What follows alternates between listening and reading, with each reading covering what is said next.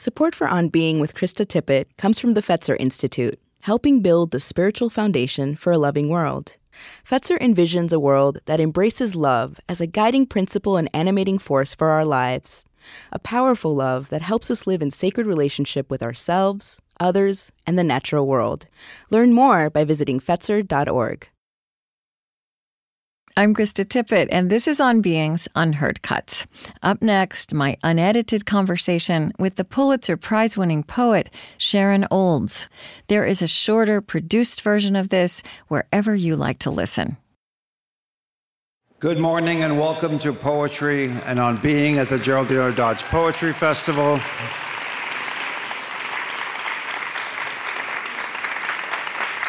So we're delighted to have Krista Tippett and Sharon Olds with us this morning to bring On Being here to the Dodge Festival. I've been listening to the On Being podcasts for years, and for 15 years or more, Krista Tippett has been asking essential questions on being human to people from all walks of life, from Zen monks to astrophysicists. And poets are on that list. And they've started their own poetry project on their website, which you should visit. Sharon Olds is perhaps one of, if not the most, singular, identifiable, recognizable voices to have emerged in my lifetime in poetry. And I think you're in for a fascinating conversation, which you get to eavesdrop on. So this is a privilege for all of us. Please help me welcome Sharon Olds and Krista Tippett.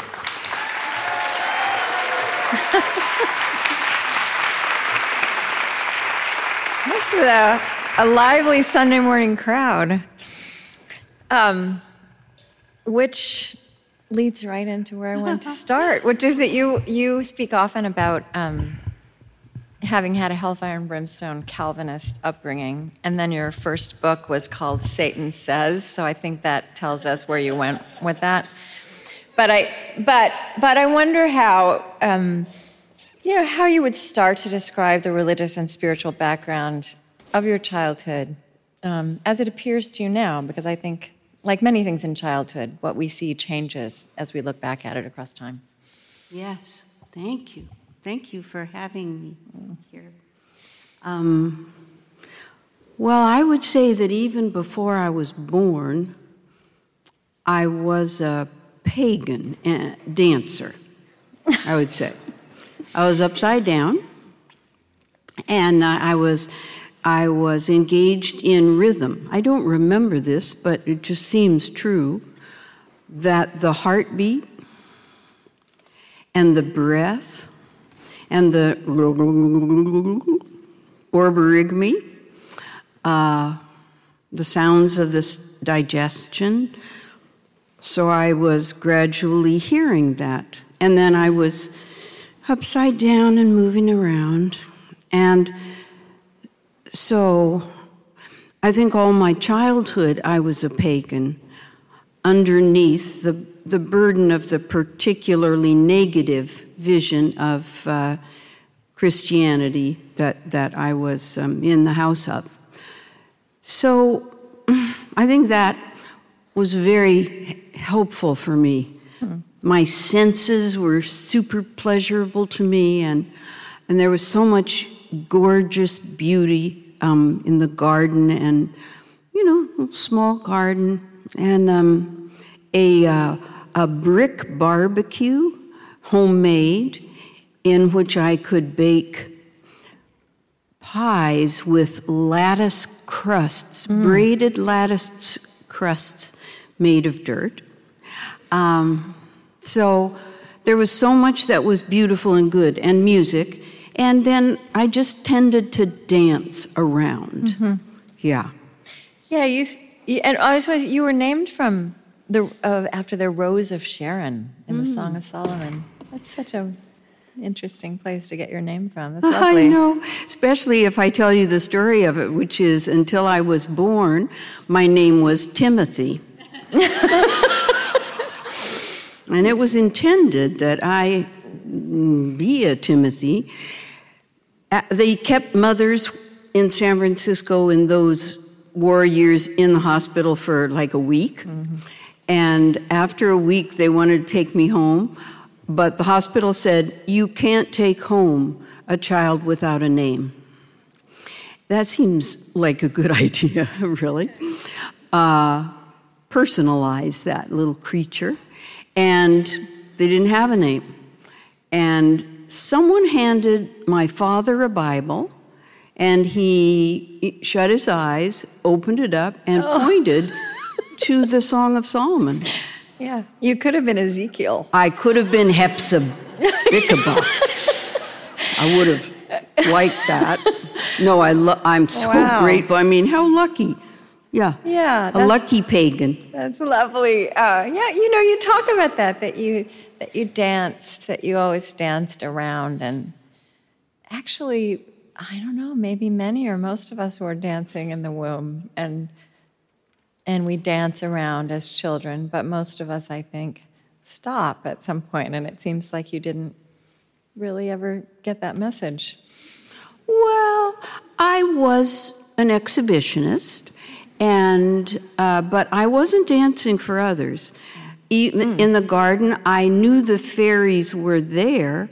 I was so big and clumsy compared to them that I wasn't dancing for them. I was dancing to be with them and to honor the wind and the shapes of the flowers. Rock and roll when I was 14 was very copy each other. So it kept changing. It wasn't doing the same thing. It was communication. It was sexual communication at 14. Oh my. And so with the fairies, of course, they were not sexual. They were girls.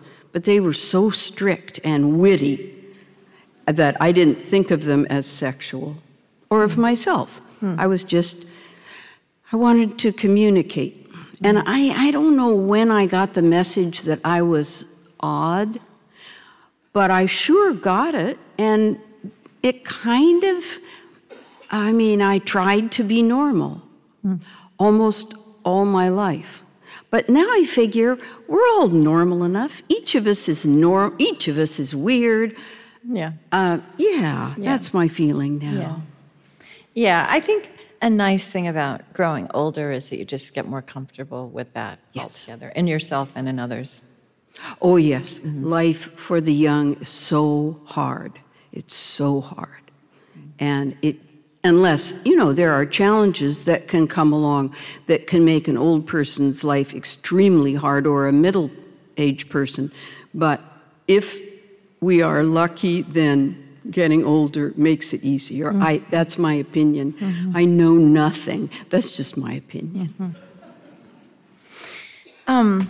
So I made a joke here yesterday, which I felt a little bad about afterwards, because we were talking about what you can and can't say on public radio. Oh, because yes. This is a public radio show as much as a podcast. And you'd be surprised at what you can't say on public radio. And it's a very prudish place. So I was actually, when I was reading some of your poetry, I think I went to the wrong place first, just for this alarm bell system. Yeah. I thought, we're not going to be able to read a whole poem without getting bleeped. Wow. But so I'm just going to say that, but actually I'm not really very worried about it now that I've really gone much more through this. And also, it doesn't matter. The worst thing that happens is you get bleeped or edited. Mm-hmm. Okay. Mm-hmm. But I think also what I realized as I got very deeply into you is that there was something I read that the Guardian wrote a piece about you after you became the first American woman to win the T.S. Eliot Prize for Poetry. Mm-hmm. And in there was the story of the reaction you got when you first submitted your work to a magazine in the early 1970s, when they told you, do you know which one that do you recall that story? Yes. Do you want to tell what the response was? I would say yes. I was submitting poems in 75, 6, 7, 8, And one magazine wrote back. I also had hate mail that was violent, that was shocking. I was never scared. I didn't think they were going to do what they said they wanted to do to me, but it was not something I had expected. But that particular note said, if you wish to write about your children, may we suggest the Ladies' Home Journal. We are a literary magazine. It wasn't that atypical of, back in the 70s.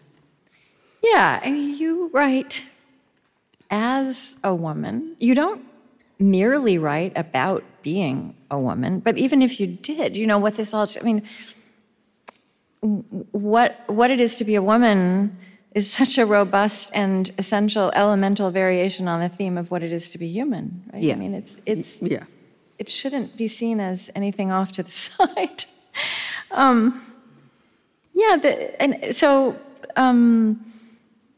guess when I said when I was joking, it was like, naming female body parts. But it's also just about the entire experience, which does very much come out of our embodiment as women. And it seems to me that you just decided against a grain that was interesting and important to you, and it was interesting and important to write about, to give voice to.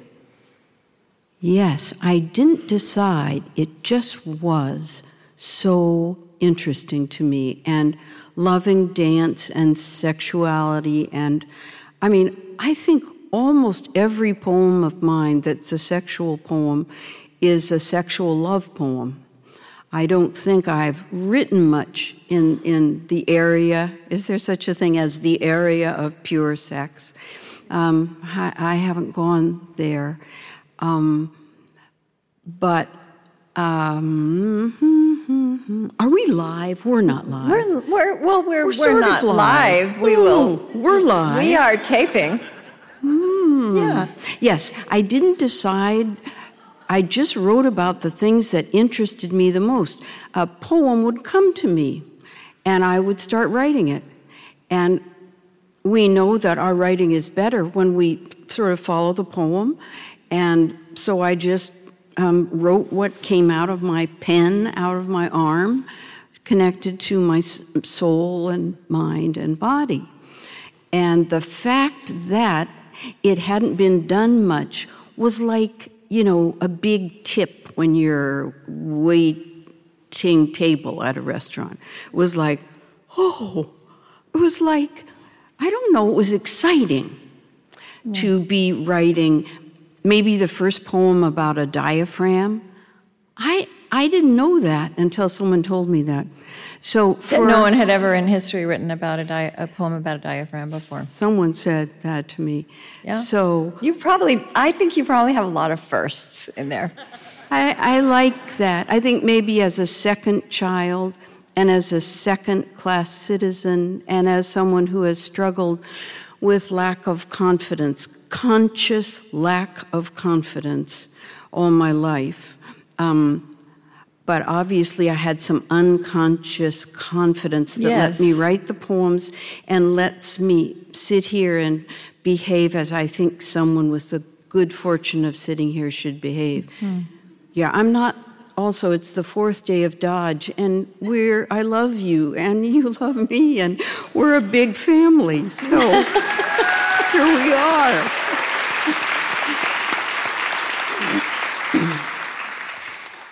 We're going to just dive really deep into that. I do, though, want to note before we do that you don't.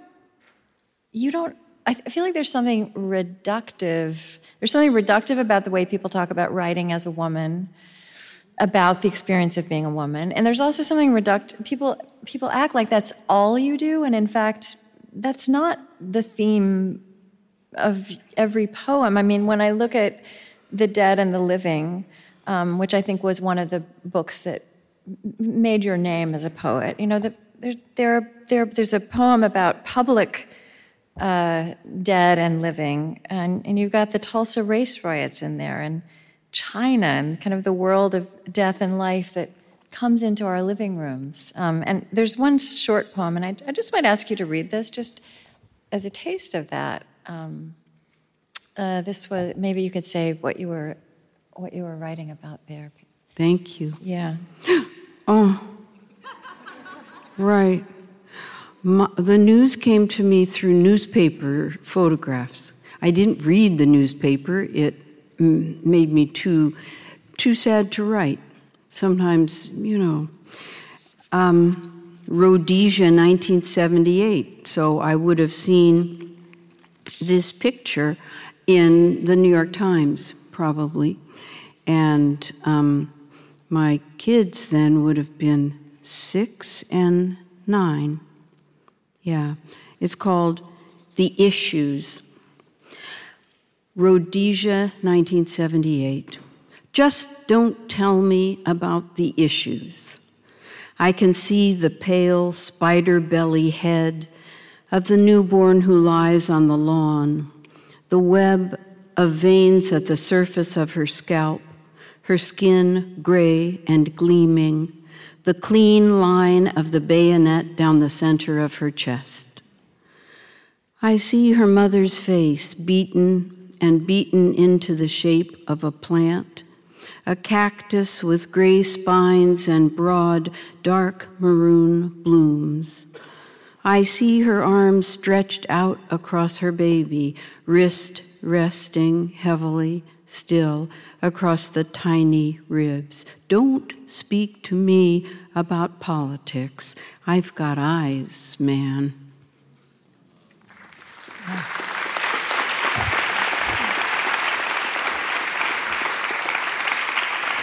And what I see this time, I haven't read that poem for 20 or 30 years. Yeah.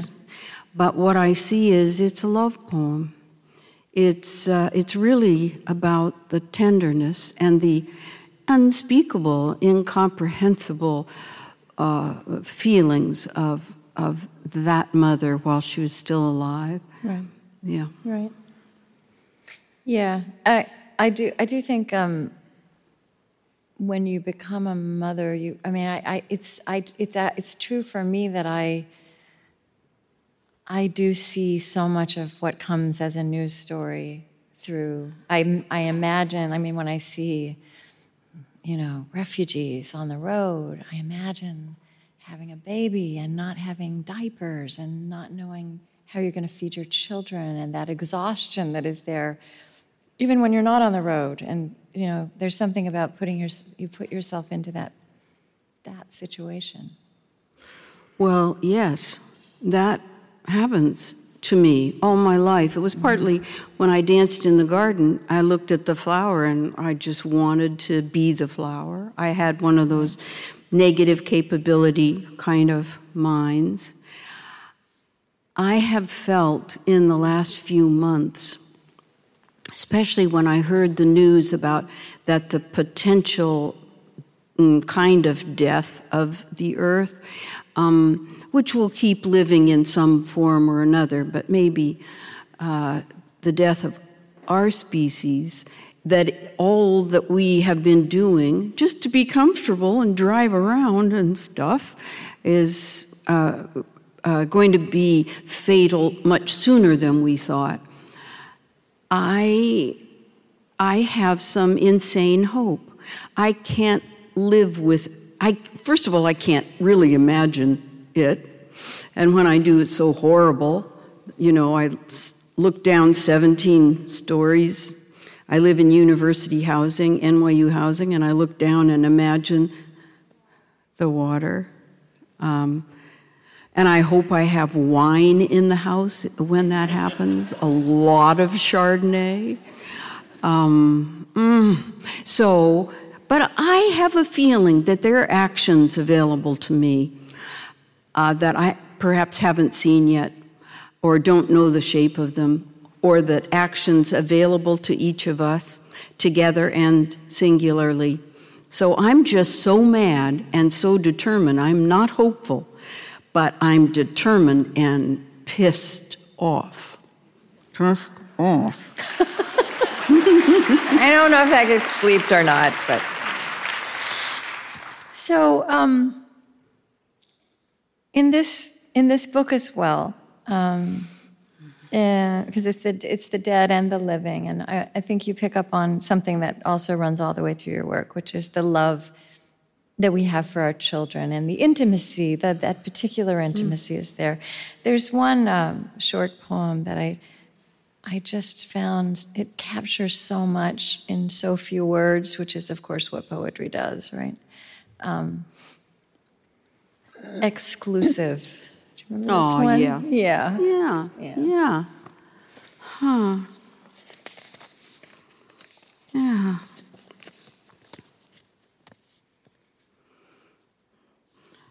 So this book came out in 1984.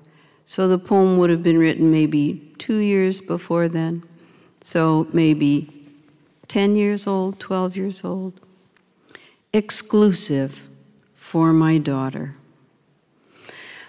I lie on the beach, watching you as you lie on the beach, memorizing you against the time when you will not be with me. Your empurpled lips, swollen in the sun and smooth as the inner lips of a shell. Your biscuit gold skin, glazed and faintly pitted like the surface of a biscuit.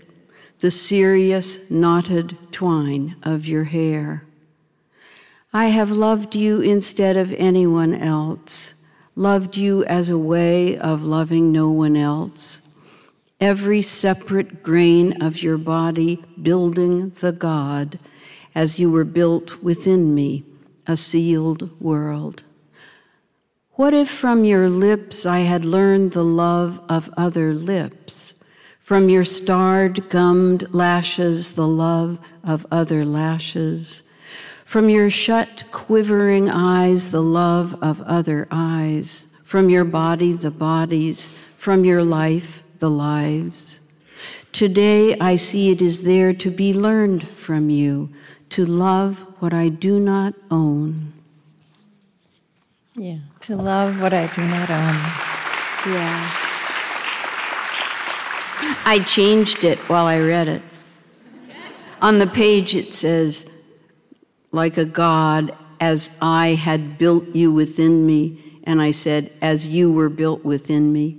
Mm. And the next time that's about to reprint, they'll send me the book and ask, do you have any changes, Sharon? Oh, my God. So, yeah, little things like that. I didn't do it. It happened in me. Yeah, that it's interesting that that especially fierce kind of love also has this, from the very beginning, this certainty that the flourishing of that life will mean separation from us. That we don't own that love. I mean, we don't ever own any love, but we have that illusion with other loves, maybe. Mm-hmm. Yeah. Eileen Miles was saying yesterday on a panel something about that she discovered that what she loved best was the truth. And we feel that in her amazing work. So in a way, that's right. The separation eventually, the whole point. Yeah. Was to increase our population and spread out and cover the earth. And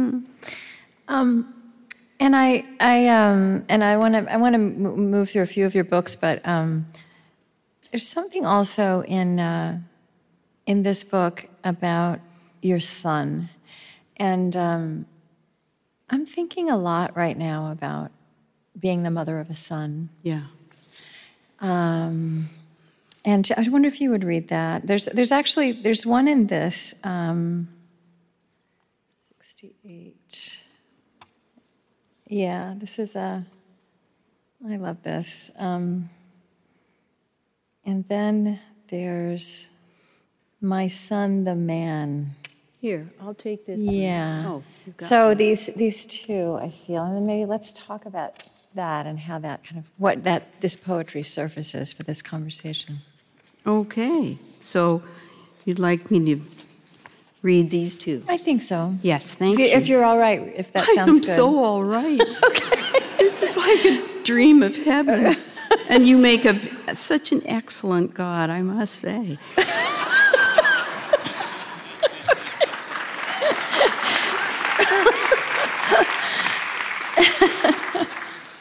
Right. Son, coming home from the women-only bar, I go into my son's room. He sleeps, fine freckled face thrown back, the scarlet lining of his mouth shadowy and fragrant, his small teeth glowing dull and milky in the dark, opal eyelids quivering like insect wings, his hands closed in the middle of the night. Let there be enough room for this life, the head, lips, throat, wrists, hips, penis, knees, feet. Let no part go unpraised. Into any new world we enter, let us take this man.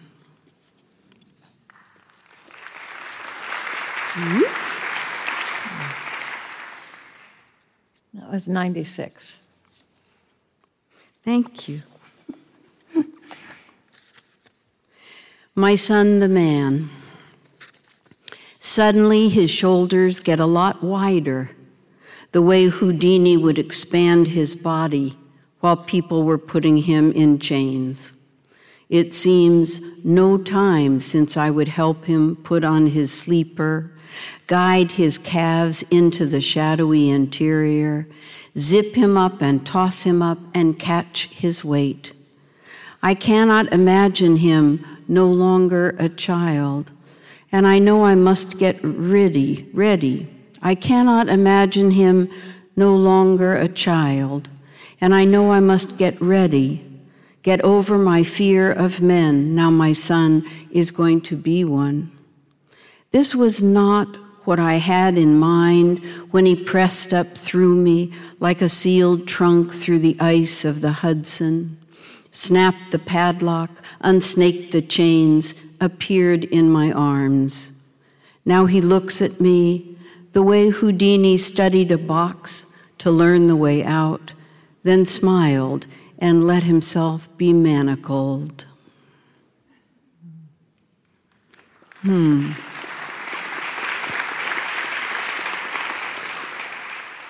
Now, if I was writing that poem now, I've learned so much since I wrote that poem, I would not be able to have chains in a poem without referring to the atrocious history of our country and without referring to my son's good fortune in blending in by being white and being a WASP and all of that. So I also didn't realize that my kids would grow up to be grown-ups like me and my former husband, imperfect people. I mean, my kids are wonderful people, but they're, no person is perfect. Somehow a little kid can seem so perfect. Yeah. And then you're going to you're not going to make the mistakes your parents made, but I didn't realize how many other mistakes were available. That is so true. It's so true. So, here are these. I know, isn't it? It's so odd that we can endeavor to do it so much better, to parent so much better than we were parented, and objectively, you could make a case that many of us do, and yet what we are raising are humans, and they end up having flaws and neuroses and their issues, and that's also part of how they become who they are and how they. Yeah. Yes. Are you thinking these days about being the mother of a son and the men in our lives? And well, I'm certainly thinking about men. I'm between boyfriends, so I'm always thinking about men. like this line. This may just be me. We won't dwell here, but this line.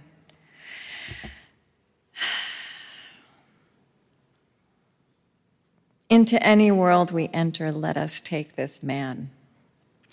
Right, and the thing about being afraid of men, I was raised to be afraid of men. I was raised to not feel safe if I was the only person on the block. And then there was also a man, any man, or boys, especially more than one. It just was a time when many males felt that very little respect for females and anger of desire. And when I was 13, my classmate was kidnapped and raped and murdered in Berkeley, California. And that, of course, showed us all a little bit from the outside of that family, what was possible. And being afraid of men, like afraid they'll think I'm ugly, and just all kinds of fears. I was in a wonderful marriage, and so I wasn't afraid of my former husband, and I probably was a little bit of a sexist as a parent, but not in the way you'd think, but more like thinking boys needed more encouragement, maybe, because it was harder for them to learn all that fine motor stuff and even some of the large motor stuff. But we talked about everything, my kids and I. So I think I did my best. I think that was the best I could do. I guess what just what's on my heart now is that I feel like there's so much work, there's so much unfinished work we have to do as women and for women and in terms of gender. And yet I also think that we have to do it together with men. And right? And when it was to let men come, there's something about that line, again, like take them with us. Anyway, that's and because also there are good men in our lives, right? Oh, yes. Absolutely. Yeah. So a lot of them are here at this conference. And a lot of them are here. Poetry reading men. Okay. It's so interesting to me that here we've had a flavor of the depth and breadth and profundity of what you are writing about and the voice you're writing in. And still, you've had these critics all along the way who, there was this piece by Tony Hoagland, who is a man, right? My knight in armor. Right. He hasn't always been a knight in armor to everyone, but at that point that he wrote this, defense of me. Yeah, well, and he's a man. And he wrote about people who write about you, men usually, saying, Olds may someday become the laureate of the bedroom, but for all her radical pretense, she's a homely red book moralist. Or somebody else writing, her poems are written directly out of the trivia of her life. The trivia of her life. He called me homely in print? Somebody did, I'm sorry. I certainly felt homely, as so many women do, most of my life, so. It just reflects back on him. Only that there is no abstraction and no surprise, only the videotape of life played back at full volume. What is poetry for? What are words for, if not to express this, right? Was that in APR? I don't know where it was. Oh. It was what Tony Hoagland. Okay, I love his poems. I don't always agree with his politics, but he's a treasure in the poetry family. What I say about revision in my work is that when I revise a poem, I write this much and type up this much, and after I type up this much, then I revise this much, and then this much is seen in the world. I'm the kind of writer who writes a lot of bad poems. It's just a kind of writer. It's not a bad thing. And I used to say that in revision, I would try to take out a third of the adjectives and a fourth of the self-pity. So the poem would still have something to hold it together. And so I don't know. When I've had criticism that seemed valid and that was about things that I was worried about, I had a great conversation with Phil Levine about my line endings in the first lines of my poems. He suggested to put my wonky endings, to wait until we'd had the first 4 lines with church hymn rhythms. As Phil said, you know, Sharon, not everyone grew up in that church of yours. So I started doing that. I like to establish the foursome and then start wonking it up. And so I pay attention, and I really appreciate criticism that I can use. Yeah, I mean, here's something. I think this was him, Tony Hoagland, kind of responding to this criticism and saying, isn't one job of the artist to imagine his way, vividly into the unfashionable nooks and crannies of experience, the central meanings of the real? Tony didn't call me homely. That was someone else. No, it was somebody else. Oh, he was making fun of somebody else. Oh, I'm so glad. No, absolutely. He said wonderful things about you. He got it. He saw the truth. Hi, Tony. Thank you. You know, you won the Pulitzer for Stag Sleep, which was about the end of your marriage. And I don't know. I'm sure other poetry has been written about divorce, so I don't know if this was a world first. But I do feel like the way you fulsomely wrote about the experience from many different places along the spectrum of that experience, and I think the fact that you loved and honored the marriage that was ending also gave a certain character to the poetry. I wonder if I asked, is there one poem in that book, Stag's Leap, that you would like to read that you now appreciate? I mean, I had a few that I mentioned, that I noted, but I really wonder what you now appreciate there at this remove. There's one I read often that I read to the high school kids because I realized it's a good poem for high school kids. It's called Known to be Left. And it's early on. Yeah, it's at page 18. I wrote an awful lot of poems in the maybe 4 years in which this book was written, most of them in the first year. What did I say? 18. Thank you. And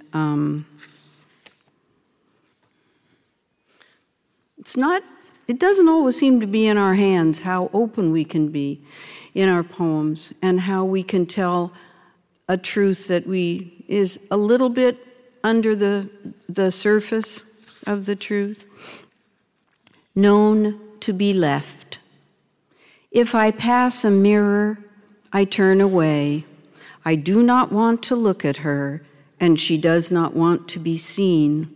Sometimes I don't see exactly how to go on doing this.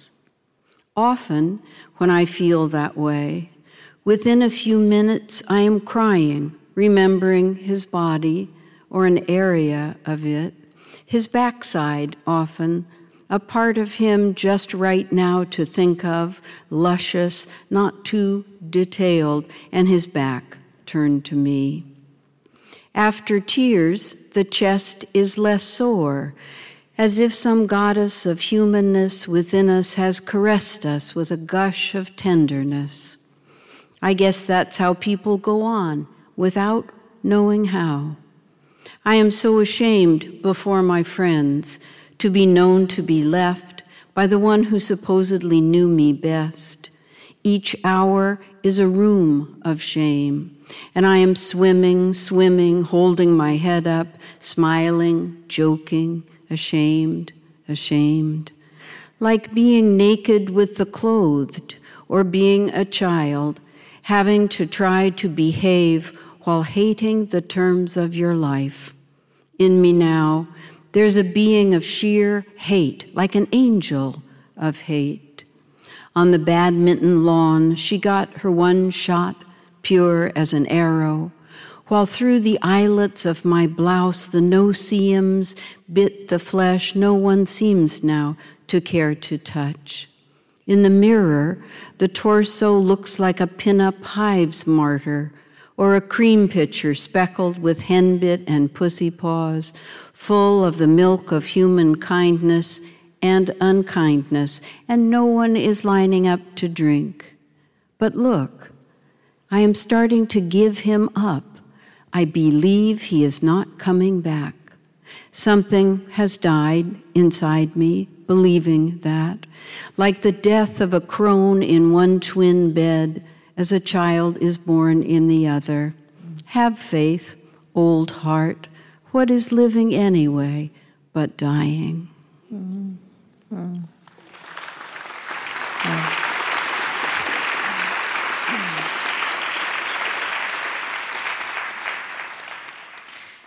You've said that that people were uncomfortable with you being, what did you say? You're being a divorce Sherry.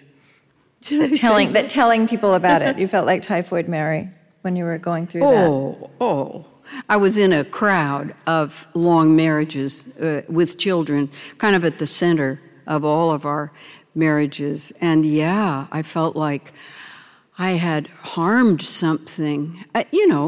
Of course, I hadn't actually harmed anything or anyone. It was 50-50, and it turns out to have been a very good thing for my life as well as his. So people change over the course of 32 years together, and I feel now that it was the right thing, and I'm not ashamed in front of my friends, and I've had 3 extraordinary relationships during that time. And I know things, and I've felt things that I never would have known or felt if that hadn't happened. So, yes, but in the beginning I did. There's a poem about a long drive with an old friend, wherein I confessed to him the question that was the worst thing. It's called The Worst Thing. I confessed to him that the worst thing was, and then I just started boo-hooing, I could hardly talk, was what if I had harmed love? Love, like some ideal, I really feared that. And then he calmed that fear, and then it was easier.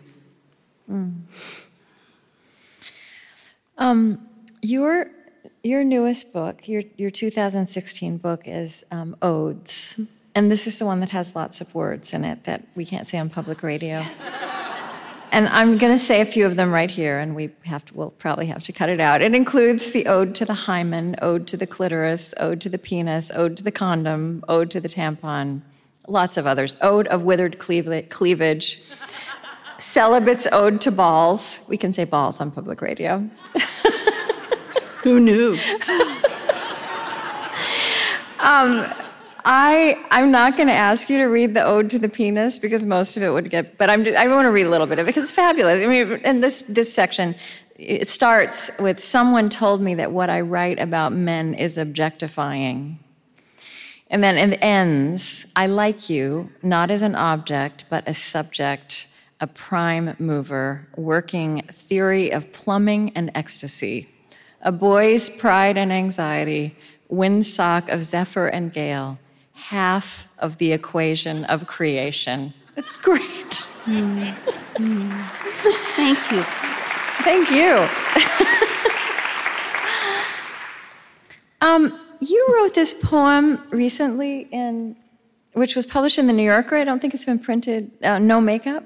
Yeah. Yeah, would you read this one? Sure. And I want to tell you. Do you have it? I do. Oh, good. I printed it out. I was looking around actually this morning. I had it already in my preparation, but I read it in the New Yorker when it came out, and it was fun.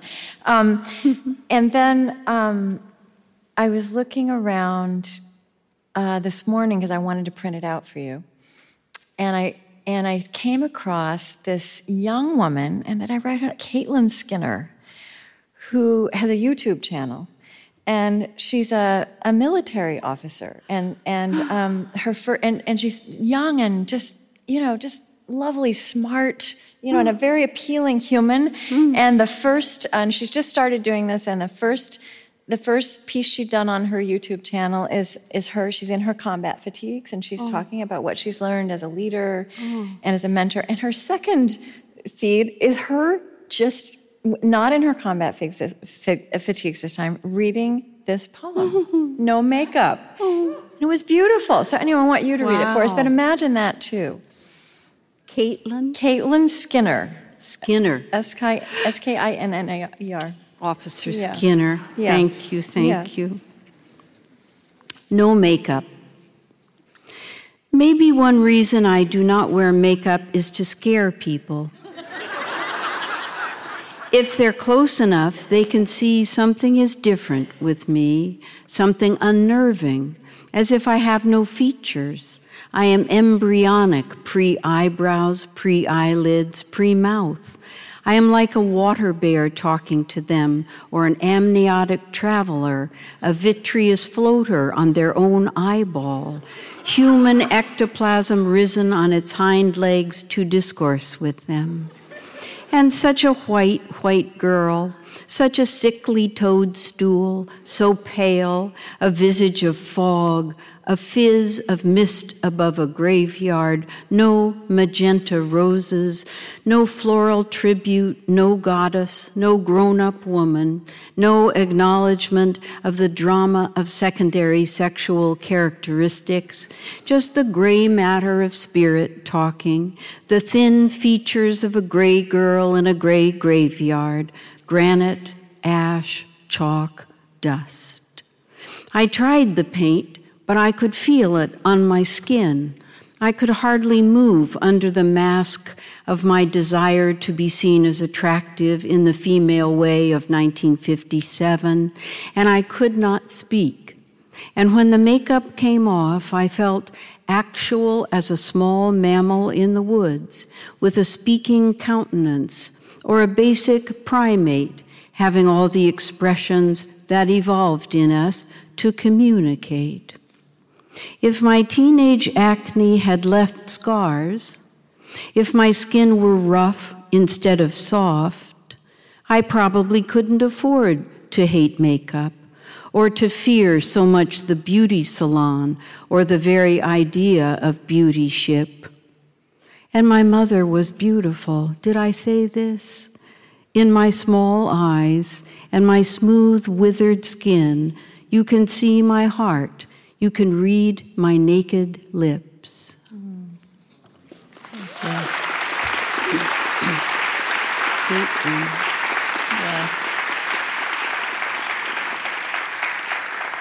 No, I grew up in a small town in Oklahoma in the 1960s and 70s, and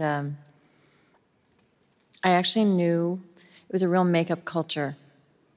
I actually knew people, women, young brides, who got up at 5:30 in the morning for an hour before their husband to curl their hair and put on their makeup.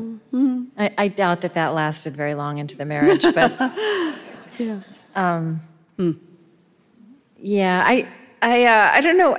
So I think, like, again, I see somebody saying that this is trivial, but actually it's a huge part of the lives of women. This makeup, no makeup, how much, how dramatic it is. If at some point you decide to wear less. And we go through phases historically. And so it was a great shock to me to see 14-year-olds with very, very classy, very obvious, and kind of gorgeous, but shocking. They had been children a couple of years before. So I think at first I thought, we're going back to the 50s.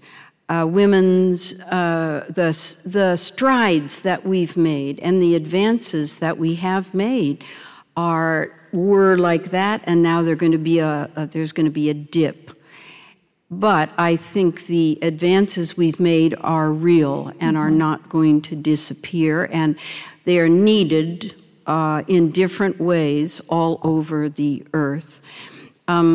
So I've learned, I'm not shocked anymore, and it's luxurious for me, when I cry at the movies, to just be able to wipe my eyes. But mainly I just couldn't function. Whatever way any of us, men, women, gay, straight, can function best, can let out of our mouths what we really mean, what we think and feel, then we should go for that style, whatever it is, I think. Sometimes I feel like younger women, and I'm sure this is a generalization that doesn't apply to everybody, I feel like some of them, I think about my own daughter, I think they wear makeup because it pleases them. That's a good reason. I don't feel like it's all about the externals, about pleasing others. Right. And so that's liberation. That's right. Yeah. That's right. Don't you also envy how they don't care if anybody can see their bra strap showing? I think that's so cool. I know. But this is one of these things. Growing up a few decades ago. Yeah. Sorry, I guess you've never said that in a room. See what you're inspiring at me. Well, I am so in agreement, and what I love is that I don't have to worry anymore. Of course, there are certainly people who think that at my age one shouldn't have a bra strap showing. But then it's also an excuse to get bras with pretty it is. Straps. I think these girls who are 15 and or 25 now, their bra straps are going to show. And they're going to live to be 115, so that'll be a whole new world. Oh. It's going to be a tough world for them when they're getting close to 100. Well, But we believe in you, young people, and we love you. Yes. We thank you. Yeah. I would like for us to just hear some more poems before we end from odes.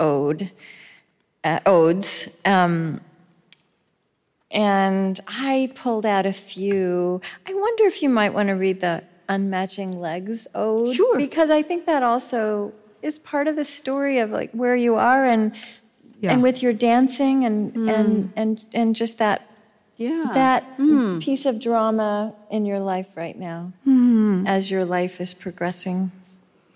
I have realized that this book came about as a book of odes. I was traveling with my then boyfriend, and a book of Neruda's just about fell off a shelf in an old used bookstore, and it fell on him, and he said, "Here are poems. This is a book of poems," and I read some of them: Ode to Salt, Ode to the Table, Ode to a Dog, and didn't think of copying them. They were so entire, and it was Spanish-English, and I have enough Latin and Italian that I could actually understand with the facing page. But then later, a week later, I thought, odes to common things, and so the tampon is the first ode of this series that I wrote. And then it was also good to be able to write about sexuality without writing specific love poems to this man who would not have appreciated those poems going out into the world. I wrote them, and I have them, and I will put them into a book for him, a book of his. But that was one reason that I have some abstractions in this book. Unmatching Legs ode I have to give a shout out to Kwame Dawes, yo, Kwame, who accepted this poem for publication, which is just so thrilling, in the Prairie Schooner. Unmatching Legs Ode. I don't know why I am fairly cheerful about my unmatching legs.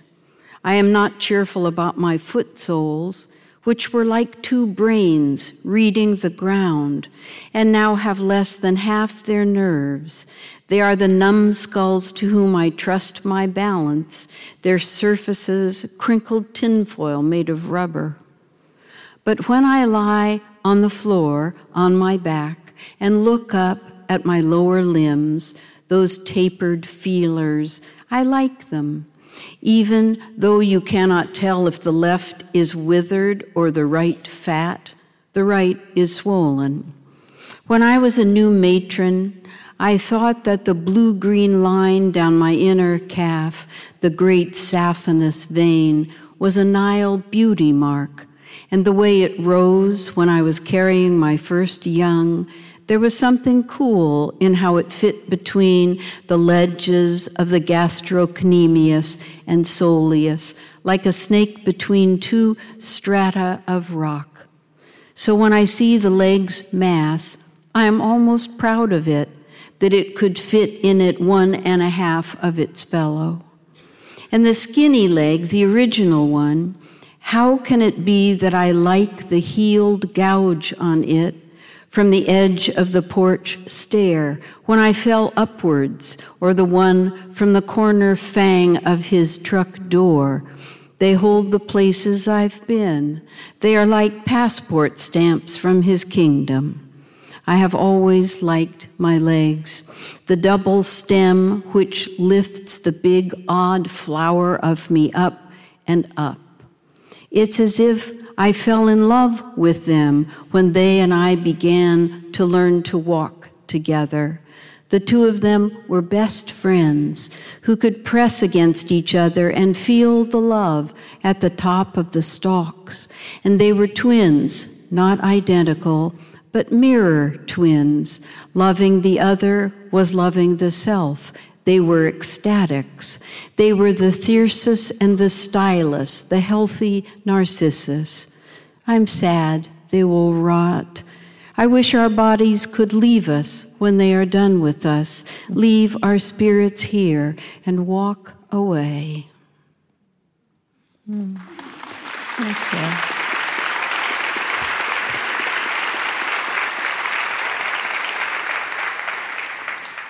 Would you like to tell us anything else about your legs? I like looking up muscles and nerves and finding out their names. I like weird words. I had a political struggle with that. I long wanted to leave a pile of poems at the checkout at ShopRite. And I would look at the women who also were in line with me, and in those days they were almost all women, and wonder which of my poems they might feel welcome to. And if it had a fancy weird word near the beginning, not so much. So I tried to leave out the fancy weird words, but the trouble was I was in love with those words. And they were like magic spells. And I studied languages because I love them so much. I'm not good at them, and I don't know semantics or semiotics or anything like that, but I love those words. So when I'm reading that, I see, gastrocnemius is coming. Get ready. Yeah. And again, having experienced myself as not confident, but weird, and partly not confident because of being weird, but then developing a taste for the weirdness And once we find friends, once we find close friends, they love us for our weirdness as much as our not weirdness. And so there's this woman of, 65, whatever I was then, lying on the floor, watching her legs wave in the air. It's normal, and it's fun. I wanted to come to something a little more serious now, quite a bit more serious now. I was with Jericho Brown 2 days ago. I saw you. Oh, you did? That was great. Yeah. And he said at one point something about rape. He said, we're not really talking about rape. And this is a poem that talks about rape. Good. And, Thank you. Yeah, Ode with a Silence in it. I never read this poem at readings because I feel mean and not mean, but it meant so much to me to be able to write this poem, so much that it has some space in it. My poems never have space in them anymore, almost never. But this has one, Ode with a Silence in it. Pink sky in the morning, a girl's sky. Slowly the trees become visible and the spaces between them. Imagine being able to walk into the woods without fear. If my classmate had not been taken and leave a silence here, and murdered and buried in the woods near our houses, would I be as afraid? Rape is rape, which alters where it alteration finds and bends with the remover to remove. Legitimate rape, the politician said. Rape born to rape's legal parents. Parent rape, family rape, date rape, gang rape, priest and rabbi rape, coach rape, rape of 80-year-olds, 8-year-olds, 8-month-olds, morning rape, noon rape, night rape, spring rape, summer rape, fall rape, winter rape, army rape, navy rape, red sky in the morning, Air Force rape, Marines rape, world rape. How many each minute? The end of the world rape, the first rape. Do all primates rape? Is all ape sex between consenting apes? Do dogs rape? Do spiders rape? Sex between the parts of a flower has such tenderness, the honeybee dusting the dust thou take from anther to pistil. Where else but with us the policy of rape pregnancy, and rape birth? What is the sweetest word? Is consent the sweetest word on earth? It has a con in it, a girl's own spiral universe. Thank you.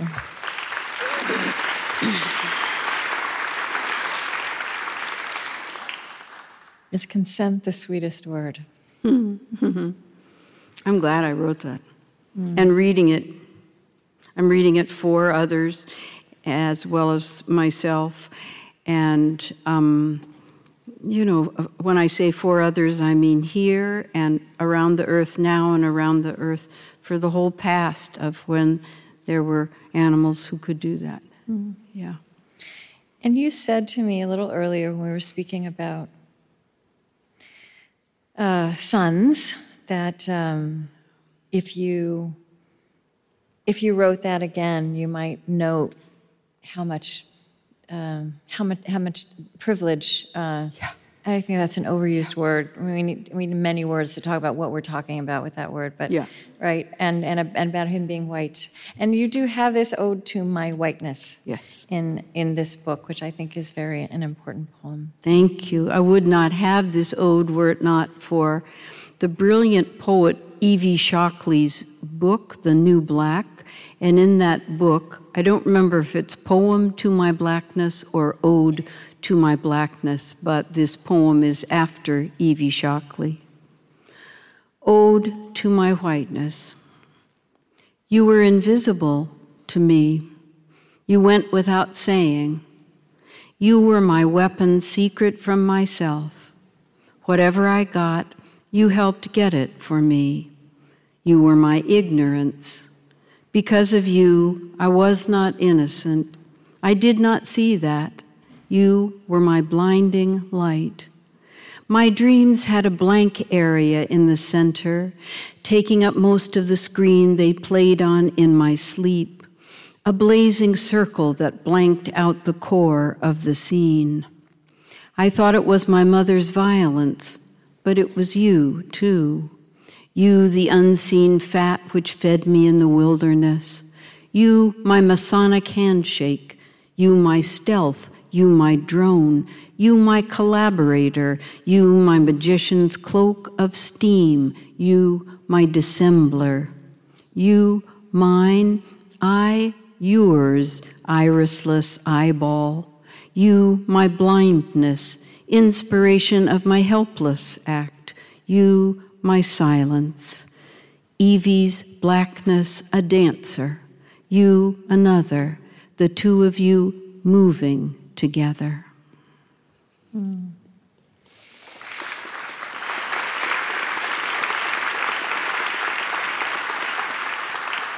I think there's, this matter of whiteness is just one of these huge reckonings we have to have, and many conversations. And I actually think I don't know that there's other poetry like this. So thank you for that contribution to our reckoning. Thank you. Yeah.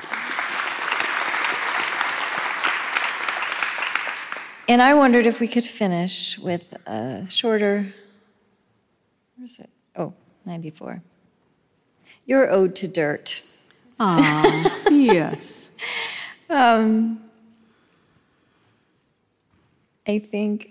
I don't know why, I just thought this would be a lovely way to end. It's a little shorter poem, and it's kind of about everything, really. Thank you.